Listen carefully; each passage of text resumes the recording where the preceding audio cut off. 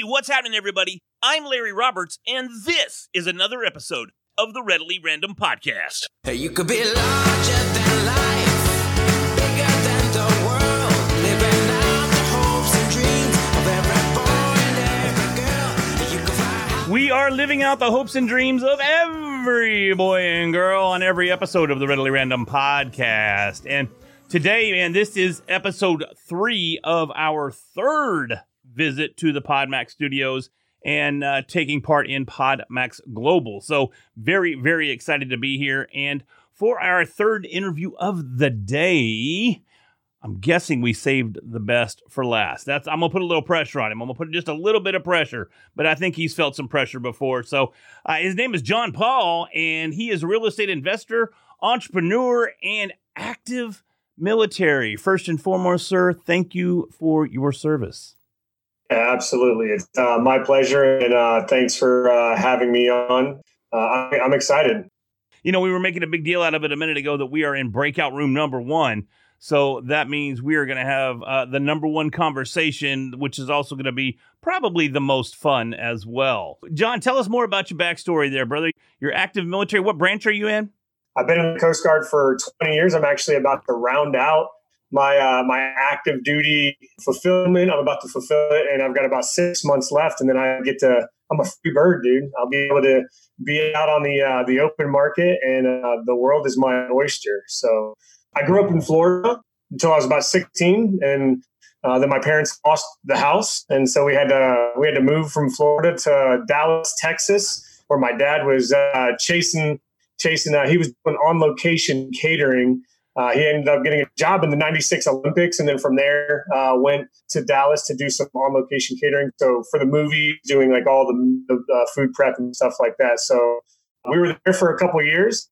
I got ran out of town. I was a really bad kid, really bad kid. I mean, ADHD, you name it, like everything. Dennis the Menace. Like, if you've ever seen Dennis the Menace, I was that kid growing up. I don't know how your listeners are, but if they're not old enough to know who Dennis the Menace is, then go Google it. And it's actually, it's quite comical to see, where I was as a kid and to listen to what people used to tell me who I was and what I wasn't going to be, to see where I've ended up today. 20 years of service, founder of 5 businesses, and just a very beautiful family.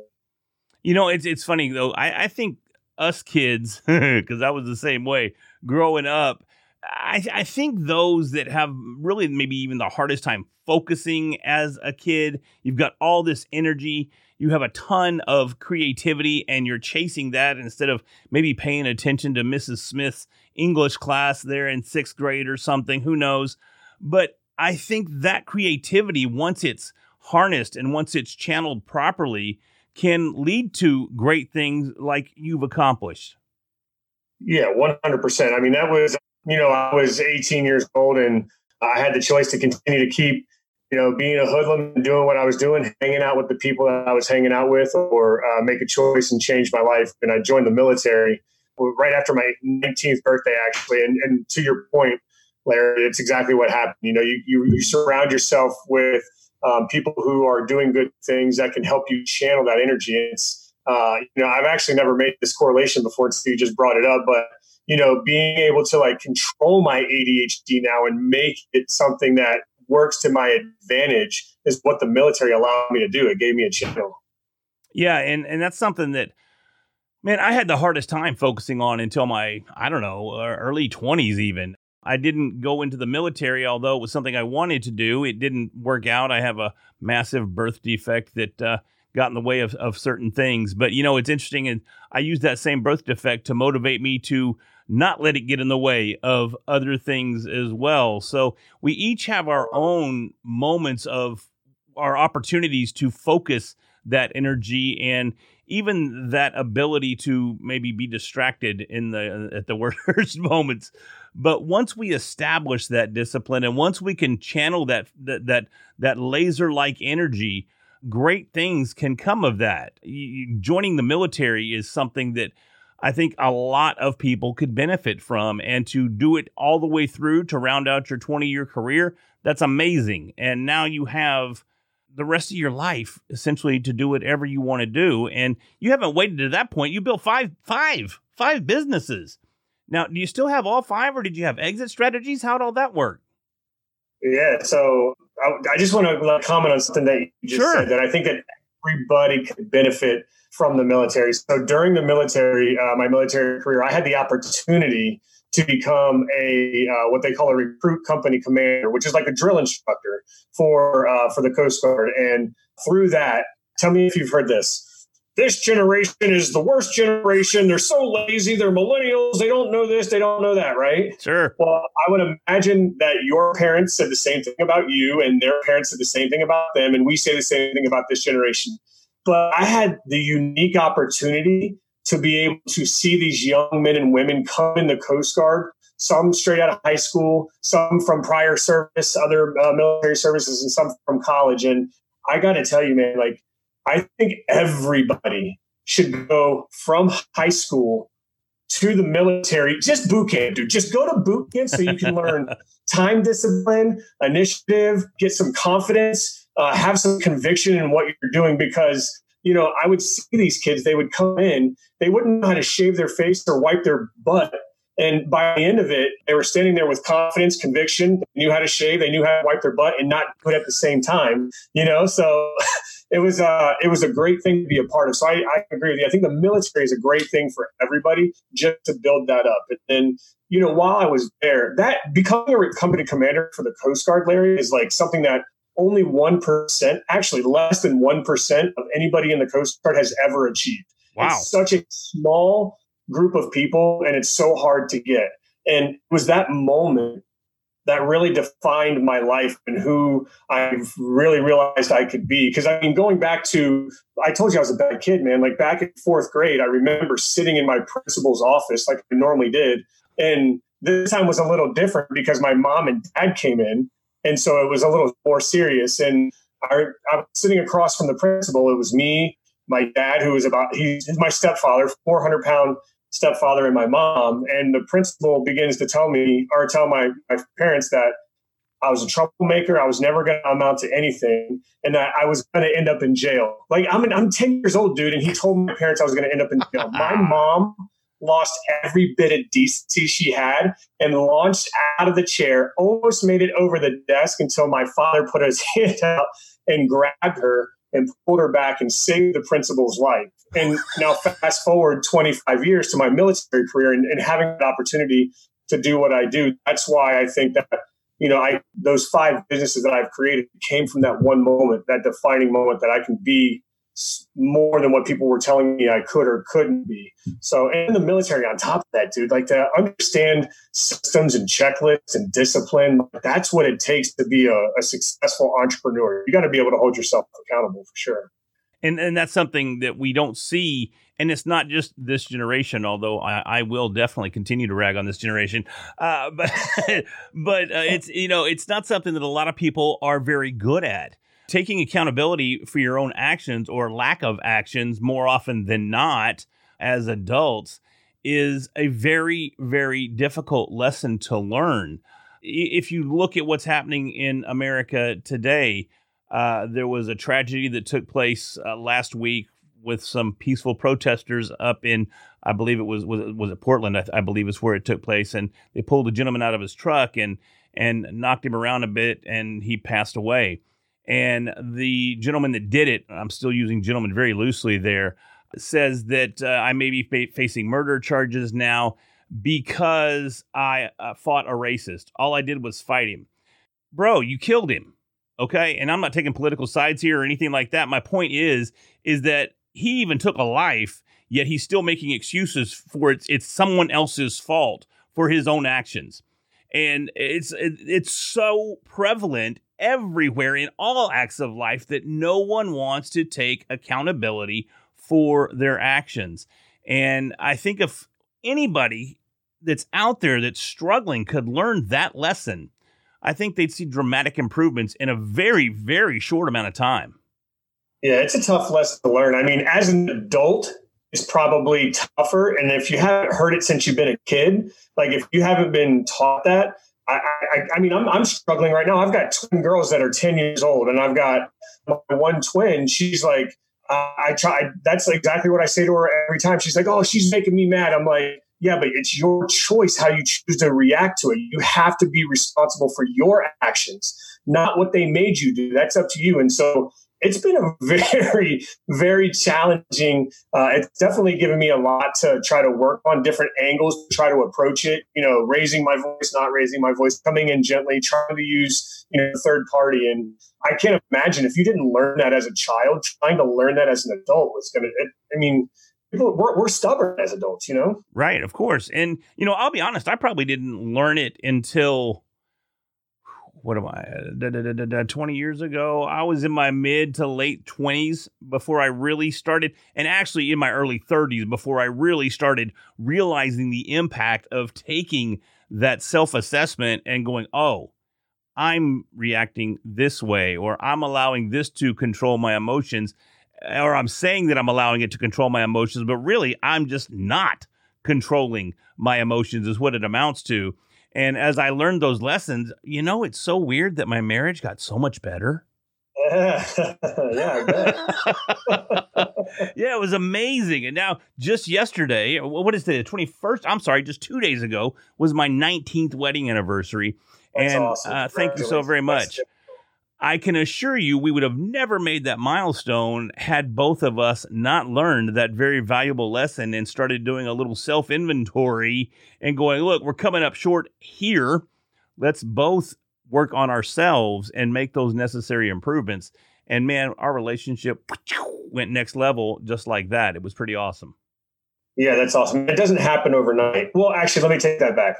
There can be a moment in your life that is significant enough that if you attach that type of emotion to it, that it could be an overnight type of realization, but not to get to the solution. It was pretty overnight for us, honestly. I don't even know if I've ever told this story on a podcast, but we just heard from Jordan Harbinger about storytelling. So I'm not going to get into all the specifics, but we were at an after party. What do you call it after a wedding? You go to the after party and you hang out. The ceremony or the reception. There we go. That got me. We did the reception. Things went fine. We went to the after party after the reception, right? And there may have been some adult beverages involved.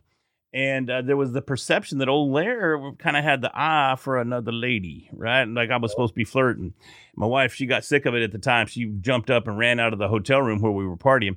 Not just her and I. There was a lot of people in this room. But she takes off, and I go to chase her down the hallway, and I reach out to grab her arm and go, hey. And she had taken her high heels off, right? So she could walk faster to the elevator.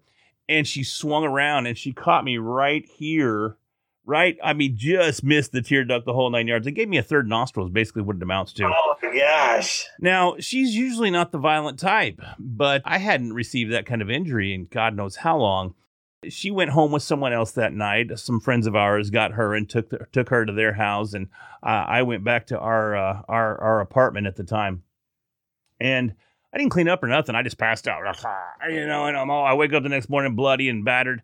And I call her over at our friend's house, and I go, dude, last night really kind of sucked. She goes, yeah, it definitely did, but you made me do it. And I go, no, I didn't make you do anything. You kind of hit me in the face. And she goes, yeah, I guess you're right. I shouldn't have reacted that way. And I said, all right, so here's the scene. Are we going to keep doing this? Are we going to keep throwing down like this and getting aggressive and yelling and screaming and punching holes in the walls and just acting stupid? Are we going to do that? Or are we just going to, or are we going to call this? And she goes, well, I don't want to call it, but I don't want to do that either. I don't want to fight like this anymore. So we made the commitment that day, not that night. That night was a little different.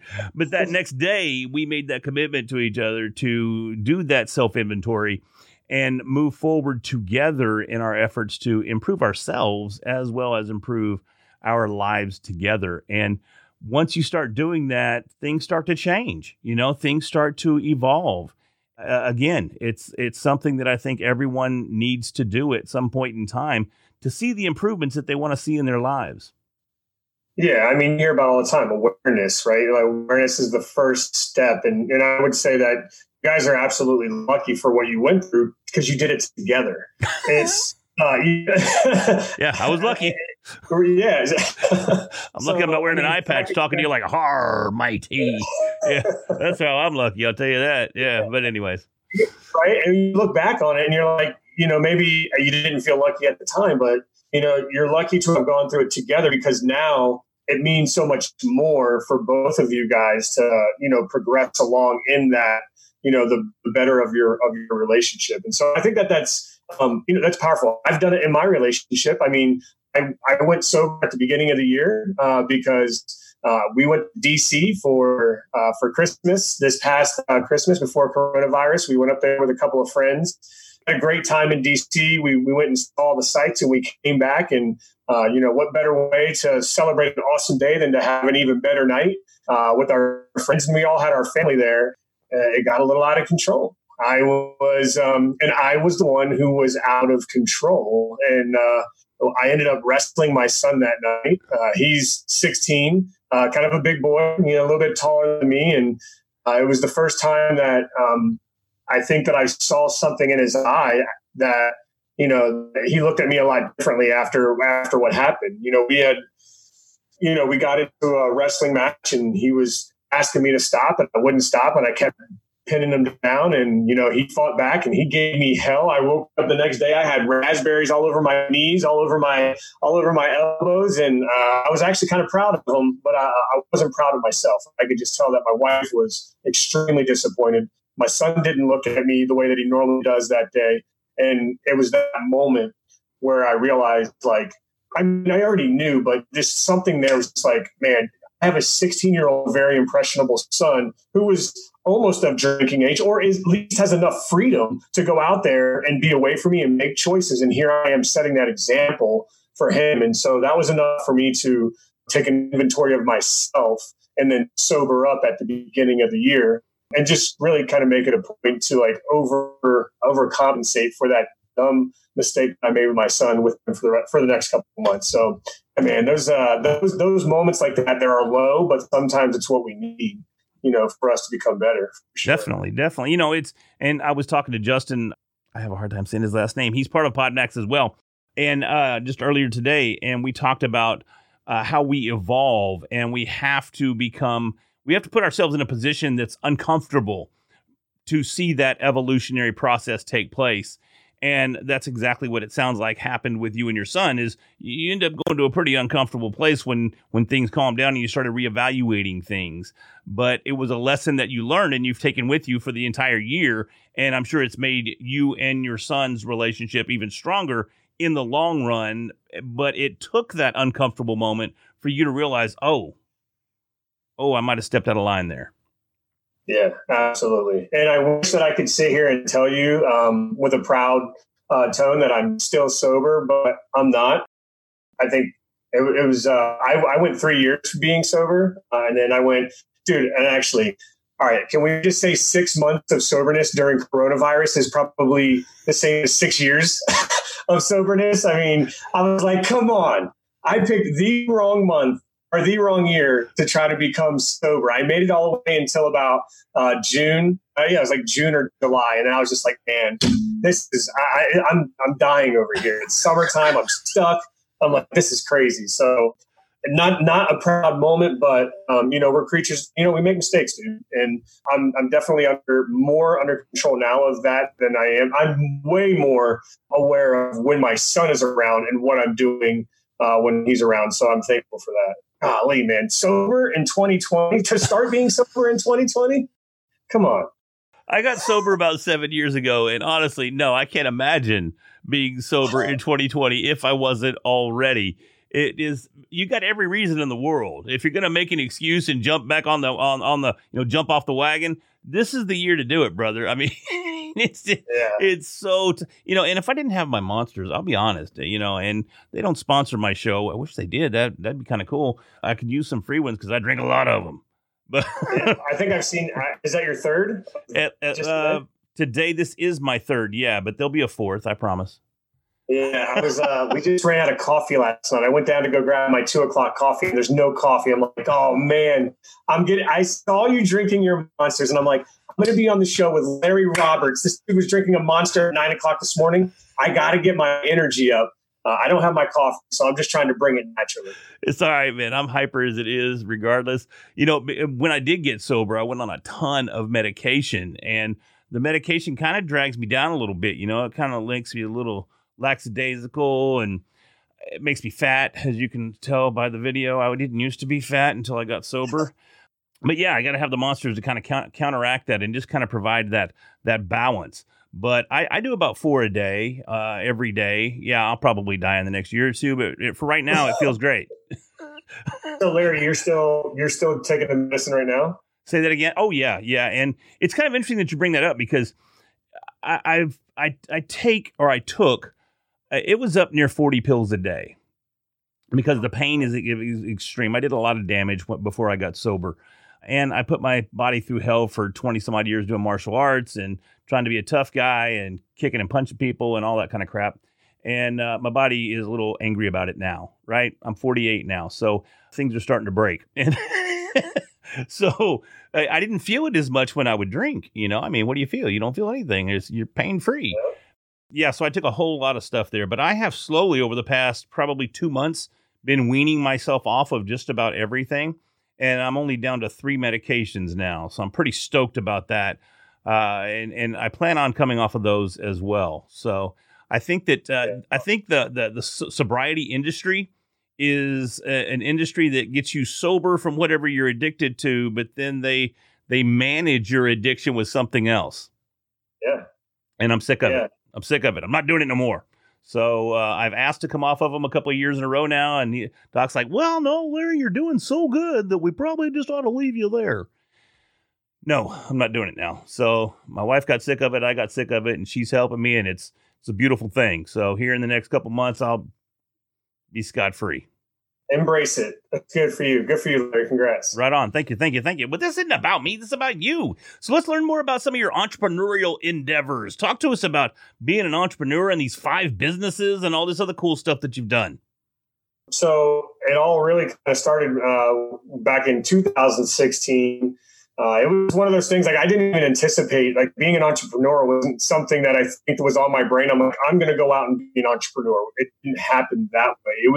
It just happened by accident because I was driving on my way to work. And this was when I was a drill instructor. So we were working 90 hours a week. We would wake up at 4 o'clock in the morning, get the recruits up and then put them to bed at 10 o'clock at night. And I lived right off the base. I mean, literally I could probably almost from my house, throw something at where I had to go to my office at.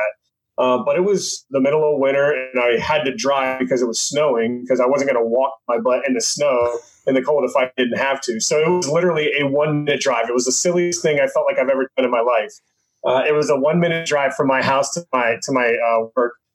During that 1 minute, there was about a 3-week period where I would turn on ESPN radio and it was the same ad every single time. It was Stan Merrill from A&E's Flip This House looking for a bunch of people in this area to flip houses without any money out of your pocket. And the first couple of weeks, I just was kind of like, golly, man, this guy's on here all the time. The third week, it was just nagging. It was just like, all right, dude, this has got to stop. And the only way that I could get it to go away was like, I just got to call the number. I got to call the number and then maybe it'll go away, right? What great marketing, by the way. So I called the number. I ended up signing up to go to a 2-hour class. I bring my wife with me. We go to this class and they give us a little notebook when you walk in the classroom. And I sat down and all it was there is just to hear what it was about. But I left after 2 hours with 6 pages worth of notes. And I looked at my wife and I'm like, man, at the end, they actually pitched. They're like, hey, for $1,199, you can go to our 3-day course, right? And I'm like, I don't know. It's a lot of money. And they're like, oh, wait, if you act now, it's only $200. And so I looked at my wife. I'm like, hey, listen, it's either going to be the best or the worst $200 we've ever spent in our life. So we got 6 pages of notes for free. I said, let's give it a shot. So we walked to the back of the room. And have you ever had that feeling where someone has done a good job inspiring you to make a decision, and then when you're making the decision, you're like, dang, I think I just got duped. You're like looking around and you're like, is there a camera on me, man? They just got me, right? And I felt like that because as I'm looking out, like all of the other people that are walking out the door, they have their hand over their face and they're pointing like, oh, look at this sucker right here. Right. So there was that moment where I kind of had to feel like I felt very low at that moment when I purchased that $200 ticket. It ended up being one of the best decisions I ever made. I ended up going to their 3-day course. I ended up learning about creative financing and real estate as a vehicle to build a business and wealth and all these things that I never knew of, which again, that's just a funnel to get you into their course, which is education. It's, you have live events, you have coaching. There's just so much that's involved. And so kind of like I reason with myself, this is actually something I haven't shared this with a lot of people, but in that 3-day course where they're trying to get you to become a student of their program, there's a significant cost, anywhere from $20,000 to $50,000 to join their course. And I never really went to college. I didn't pay for college. So I was kind of reasoning, I'm like, okay, this could be like my college, I spend on college to learn about real estate and business. So I had to go home. My wife didn't go with me. It was a 3-day event in Philly, which was about 2 hours away.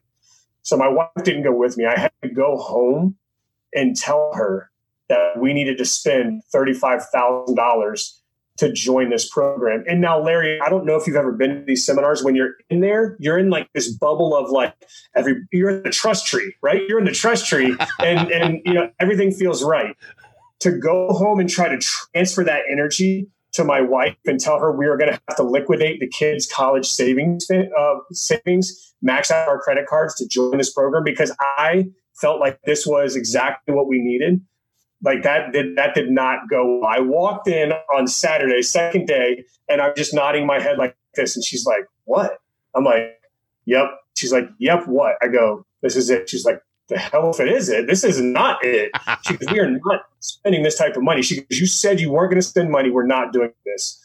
And so I had to figure out how was I going to navigate this decision to become a student and start my entrepreneurial journey and get my wife on board. And so I had to get her okay and really understand like, hey, listen, you may not trust or believe in this system, but trust and believe in me as a man that's not let you down for the last 15 years, that's put a roof over your head.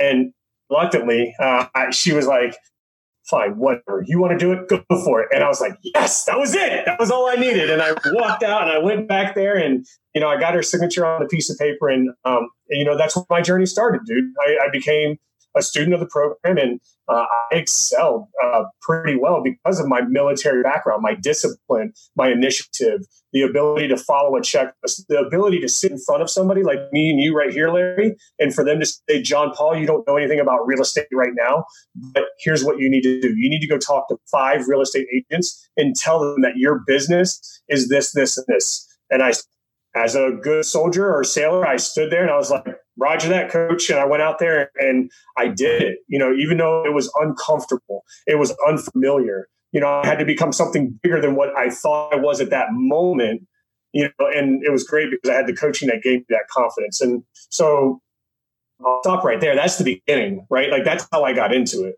I don't know if you have anything that you want to ask before I start going into a bunch of other details. No, I mean, I can just relate, but the thing that I can't relate to, man, is going in there and asking for 30 G's because, I definitely believe in coaches. And I said this on an earlier podcast.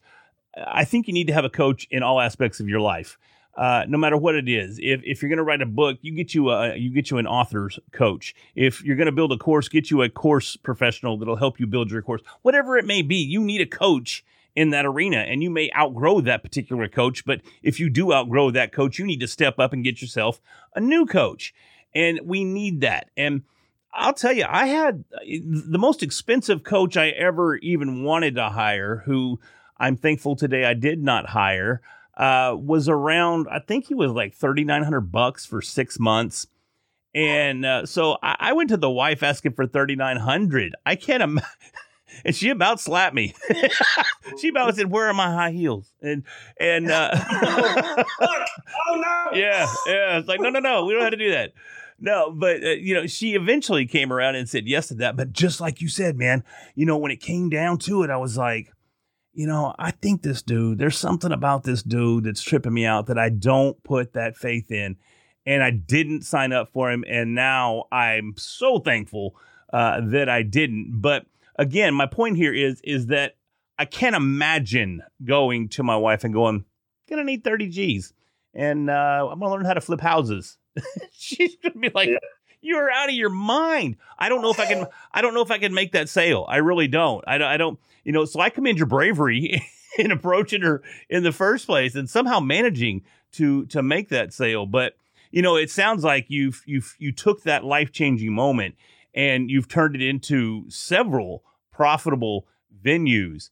After you joined the program and after you went to school, what was the first aspect of the program that you put into action? What was the first thing you did as far as flipping? Did you go automatically go and buy a house and start flipping? And tell us about that and just how did that experience work out for you?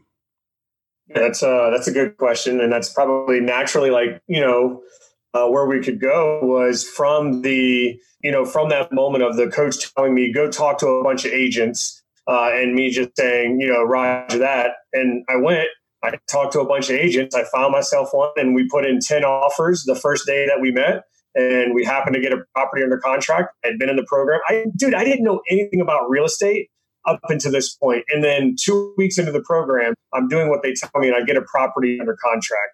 And so then now comes all of the other realizations like, crap, where am I going to raise $100,000 for a house? For a purchase and the rehab of a house, where am I going to find a contractor? So luckily, the coaching and the education, it assisted me through all that. But I think a lot of determination and just sheer not accepting the fact that I could go back to my wife and say that I couldn't hack it and everything's gone. That was, I think, the most motivating factor of all. So I got my first one. It was a disaster. I lost $12,000 on my very first deal. But in true fashion, what it did is it motivated me even more to go out and grind and get another deal. When I saw that one going south, I'm like, crap, I'm going to have to do what they call wholesaling, right? Which is, basically just selling the rights to a contract to purchase the house to somebody who's willing to pay more.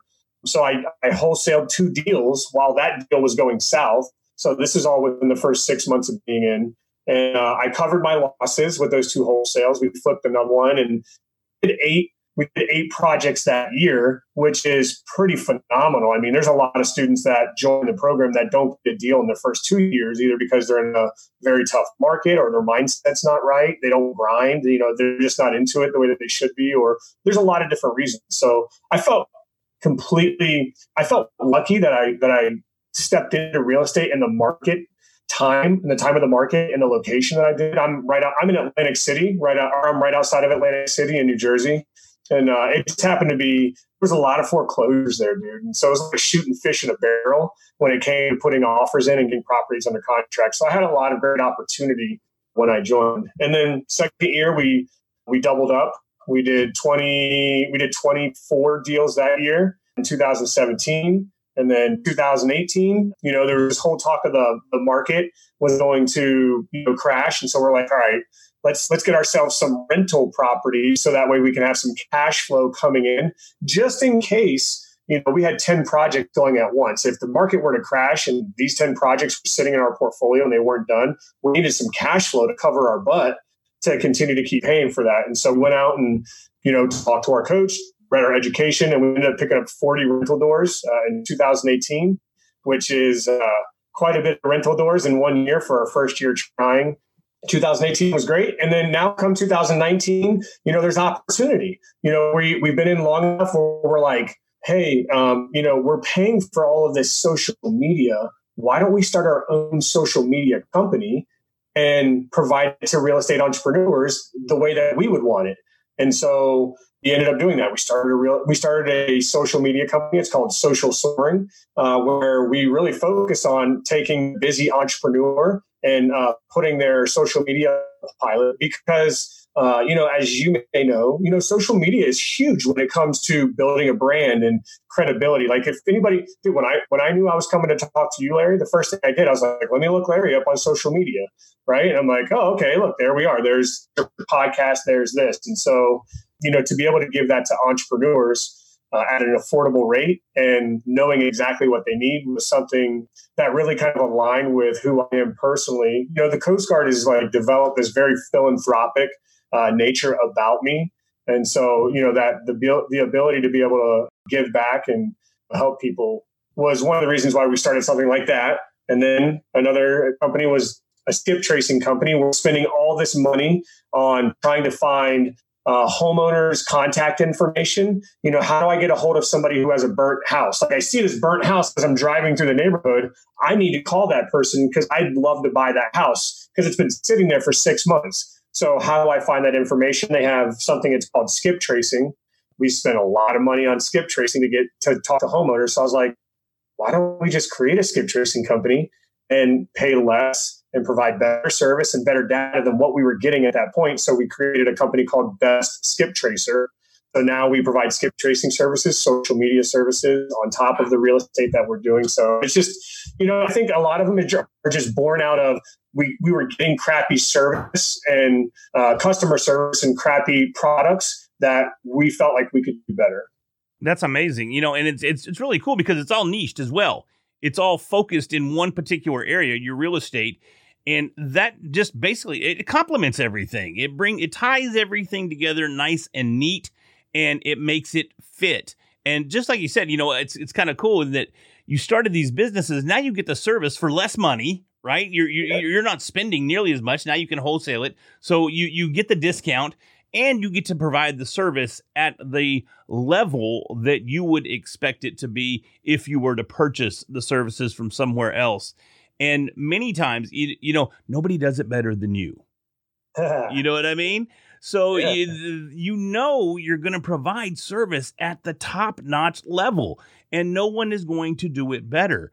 One of the things that, as you were speaking, I kept hearing, we have 40 rental doors. We have this company. We have this. You must have a lot of people that you deal with and tend to as employees. So employees is probably the wrong word. It's definitely not a word that I use in my life. I don't talk about employees because that would insinuate payroll, and I start to itch whenever I talk when someone's payroll.